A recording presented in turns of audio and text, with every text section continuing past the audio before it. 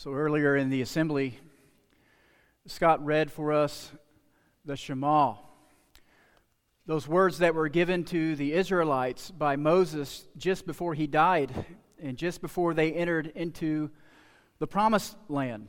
And the Shema literally means listen, pay attention, do what you are about to hear.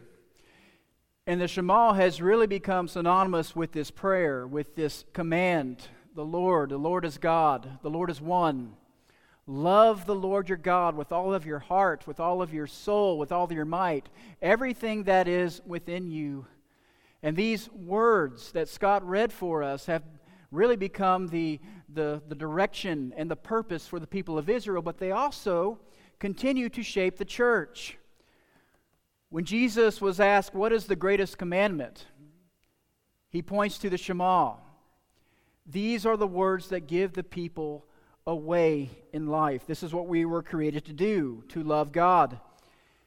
And these words were especially important to the people of Israel as they were to enter into the promised land, this land flowing with milk and honey, this land also with other people in it, people with their own histories, their own stories of creation myths and gods and what to do to appease these gods. In a sense, the Israelites were about to enter into a land of 1,000 different voices, and the people were going to be tempted to follow those voices. They were going to be tempted to chase after those other gods. And when we read the Old Testament, the story of Israel, we see that that is exactly what happened. These other voices had led them to a place of great exile and shame. But here, before they enter into the promised land, Moses gives them these words to recenter them, to remind them of who they are, and more importantly, whose they are. And they're going to need those words. Fast forward a few centuries into the future, a young Gentile man, a non-Jew named Timothy, had been given the task to serve as a minister in the churches of a thriving coastal city called Ephesus, a vibrant, beautiful city in modern-day Turkey. It was the home of one of the 7 ancient wonders of the world, the Temple of Artemis, the fertility goddess, and it was a magnificent structure. And people would come all over the place to see this. And like so many other cities in that region, Ephesus was a place of temples and gods and of all different kinds of things happening, merchants, trade. It was a thriving city, but in many ways it was also a city of 1,000 different voices. And I can imagine how intimidating that must have been for Timothy, preaching and ministering in these churches in a city where really the church was largely dismissed, especially this crucified and risen Lord. But the biggest challenge for Timothy comes not from without, and he certainly had his challenges there, but from within. There are other voices in that church, powerful, aggressive voices who were leading the church astray with teachings of wild speculation and fascination with novelty. And young Timothy is being attacked by these teachers, and he's giving in. He's stepping back. And so in shades of Moses giving his last words, Paul, in prison, gives his last words to Timothy to embolden him, to give him his courage. And in 2 Timothy chapter 4, our sermon passage this morning, Paul gives Timothy one final charge. Well, let's hear this charge. 2 Timothy chapter 4, verses 1 through 8. Hear the word of God. I'm reading from the ESV.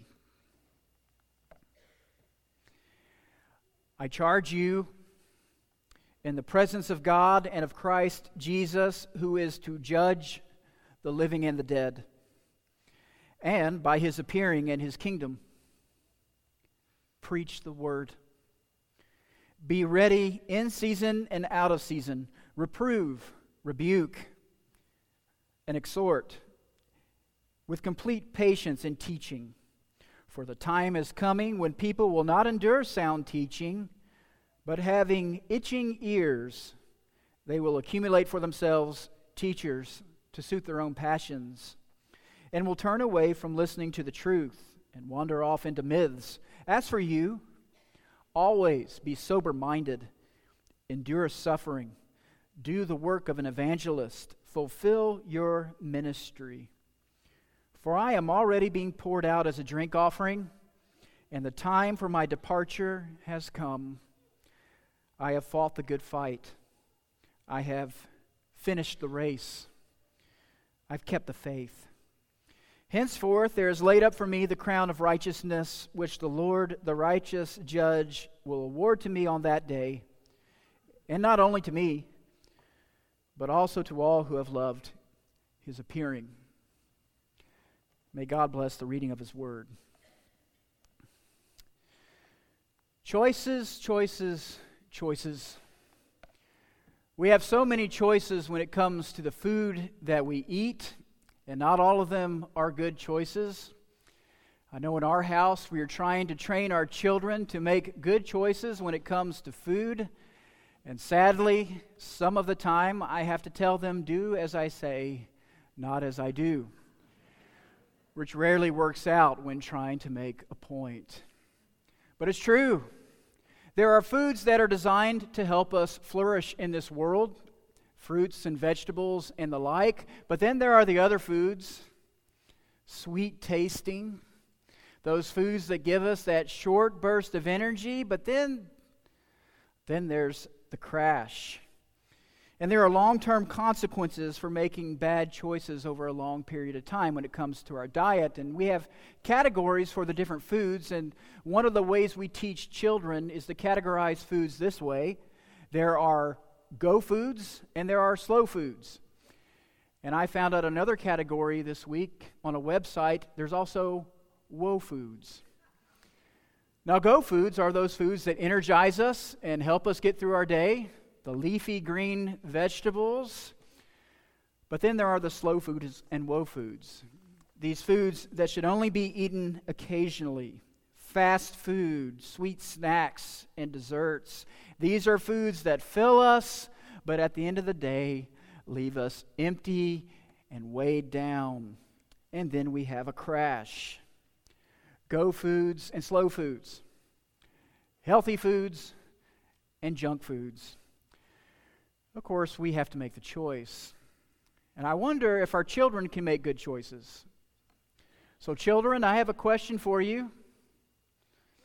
If you have a bowl full of broccoli or a bowl full of ice cream, which one would you choose?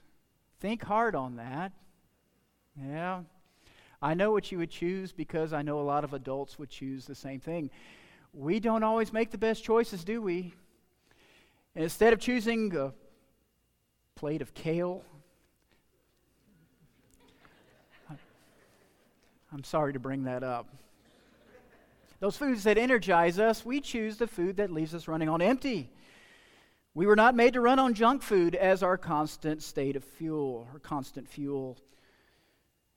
In 2 Timothy, Paul has some serious concerns about the church's diet, about their spiritual diet.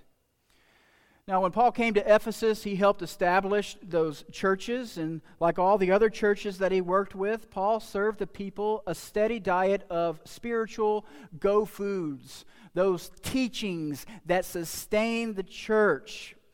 We get a taste of that diet in chapter 2, verse 8. And we're going to have a reading here. We've read this verse for, a month. I'm going to read the first part of this, and then we'll read together verses 11 through 13 of chapter 2. But back in verse 8, Paul says this: "Remember Jesus Christ, risen from the dead, the offspring of David, as preached in my gospel." ... Here's a trustworthy saying. Let's say this together. "If we have died with him, we will also live with him. If we endure, we will also reign with him. If we deny him, he also will deny us.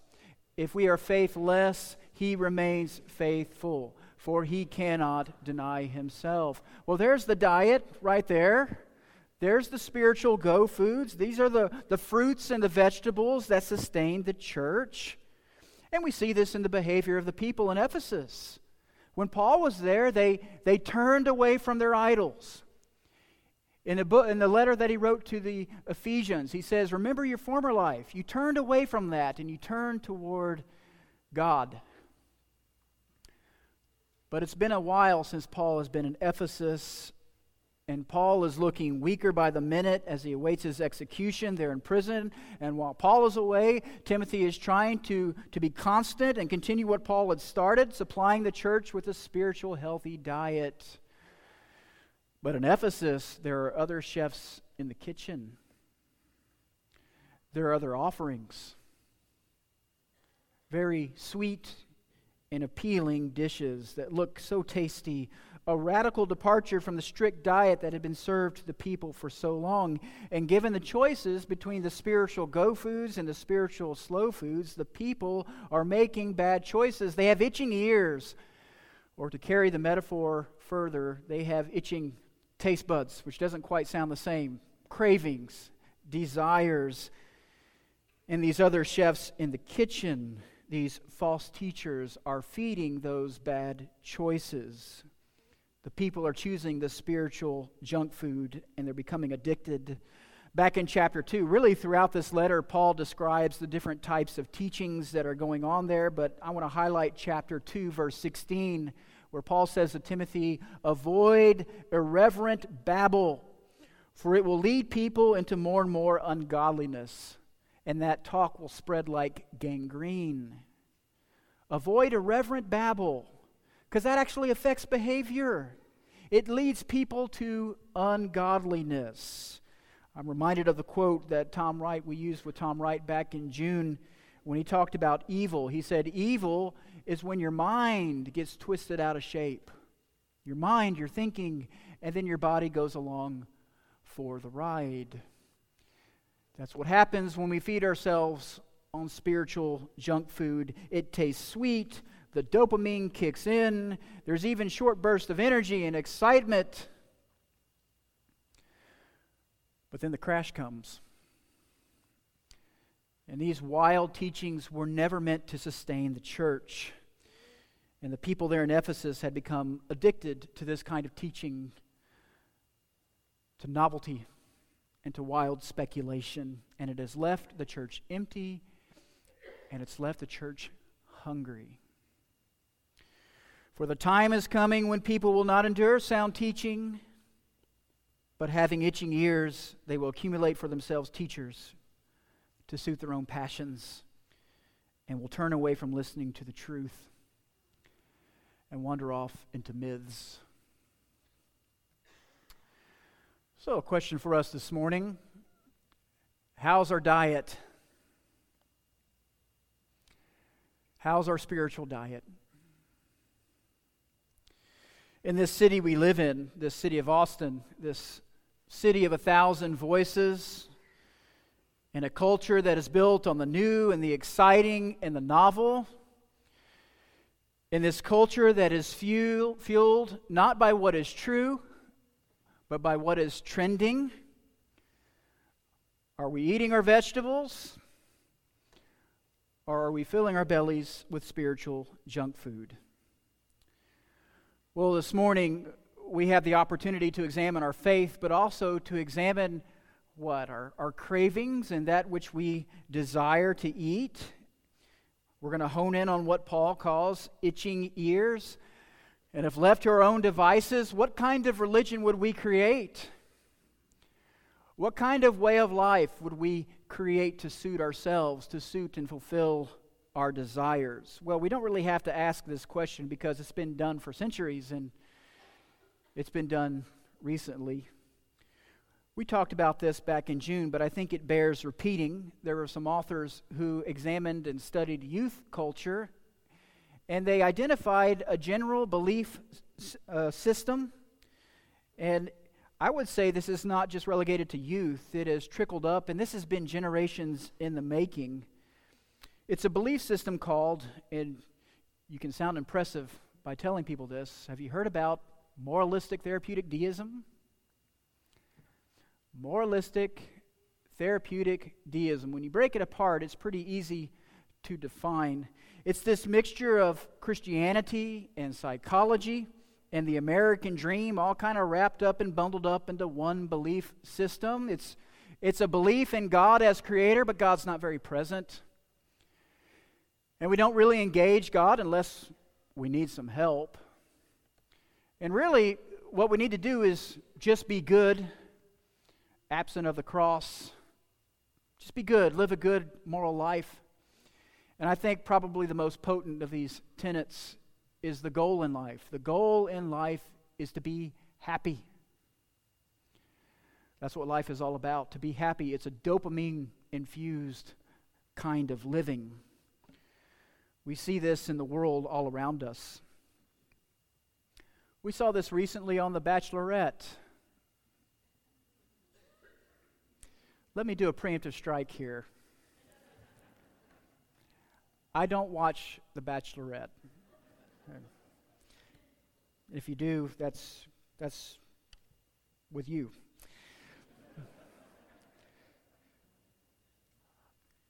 But I did see an article recently about the Bachelorette. She is a professing Christian, and she is being courted by 20 men at the same time. It's part of the show.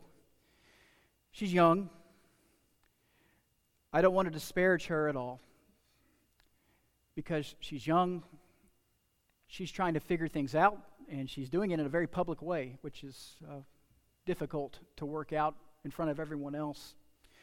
But she was confronted by another man on that show who was also a professing Christian. And one of the bits of this show, toward the end of it, as the show is narrowed down to maybe three suitors, there's the opportunity to have the honeymoon night with 3 of the suitors to, in coded language, try out each of the suitors.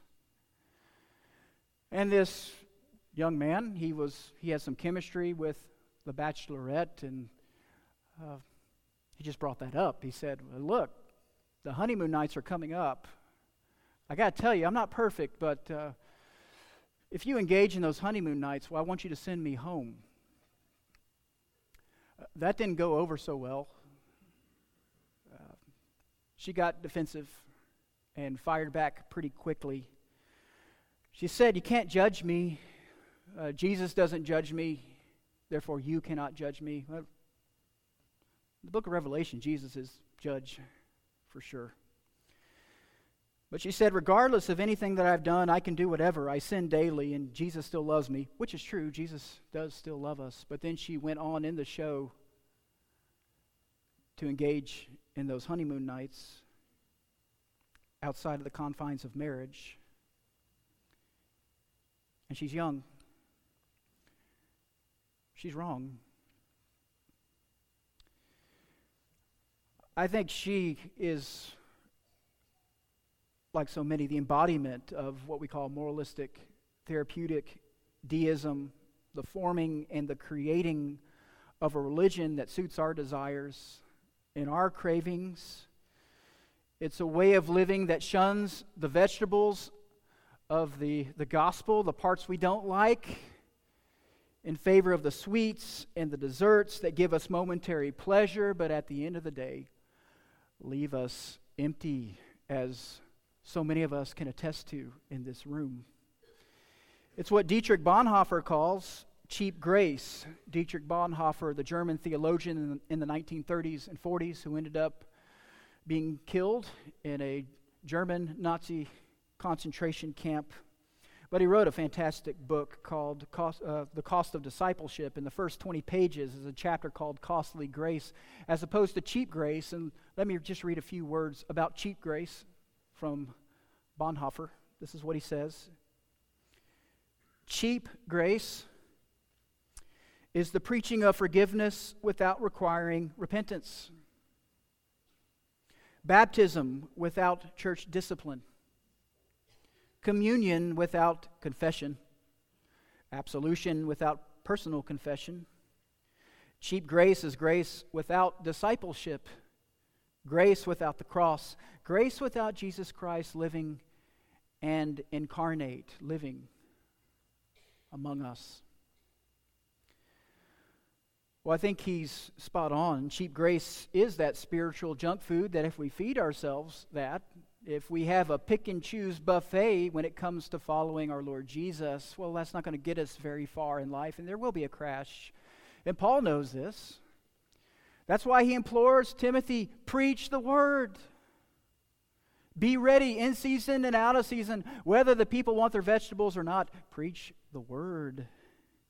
Give them the spiritually healthy diet of the cross and the empty tomb. That is the go food, the food that has sustained the church for centuries. The spiritual health of a church runs right through there, right through the cross and the empty tomb, and the story of the life, the death, the burial, and resurrection, the ascension of Jesus to the right hand of God, where God says, the true king has been vindicated. The true king is on the throne right now. This is the foundation upon which the church was built. This is the foundation upon which the church continues to flourish. This is the foundation of the new life that we seek as believers. This is the story that shapes a people who submit to God more than submitting to our cravings and our own desires, our own appetites. And the good news is that when we submit to God, the more we submit to God, the more God changes our taste buds, changes the way that we look at life. It's part of what God's Spirit is at work doing right now. It's a story of transformation. The good news is that God knows what's best for us, and God has given us a spiritually healthy diet. And so this morning we have the opportunity to take a step back and assess our spiritual health as a church, but also as individuals, and ask ourselves, what's in our diet? There are lots of different places that we can get our food, our spiritual food, in 2019. What is our approach to God? Is it a pick and choose buffet? Or are we willing to take in what God has served us in the gospel? Well, here are some questions you could take home and talk about with your families and friends, maybe over lunch. Maybe bring them up in home group tonight. I'll ask them and give us a couple of seconds to think through it. What areas of my life are outside of the lordship of Jesus right now? We all have those little compartments where we have the door maybe a little open for the devil. Can we identify those? Where have I not submitted fully to His will?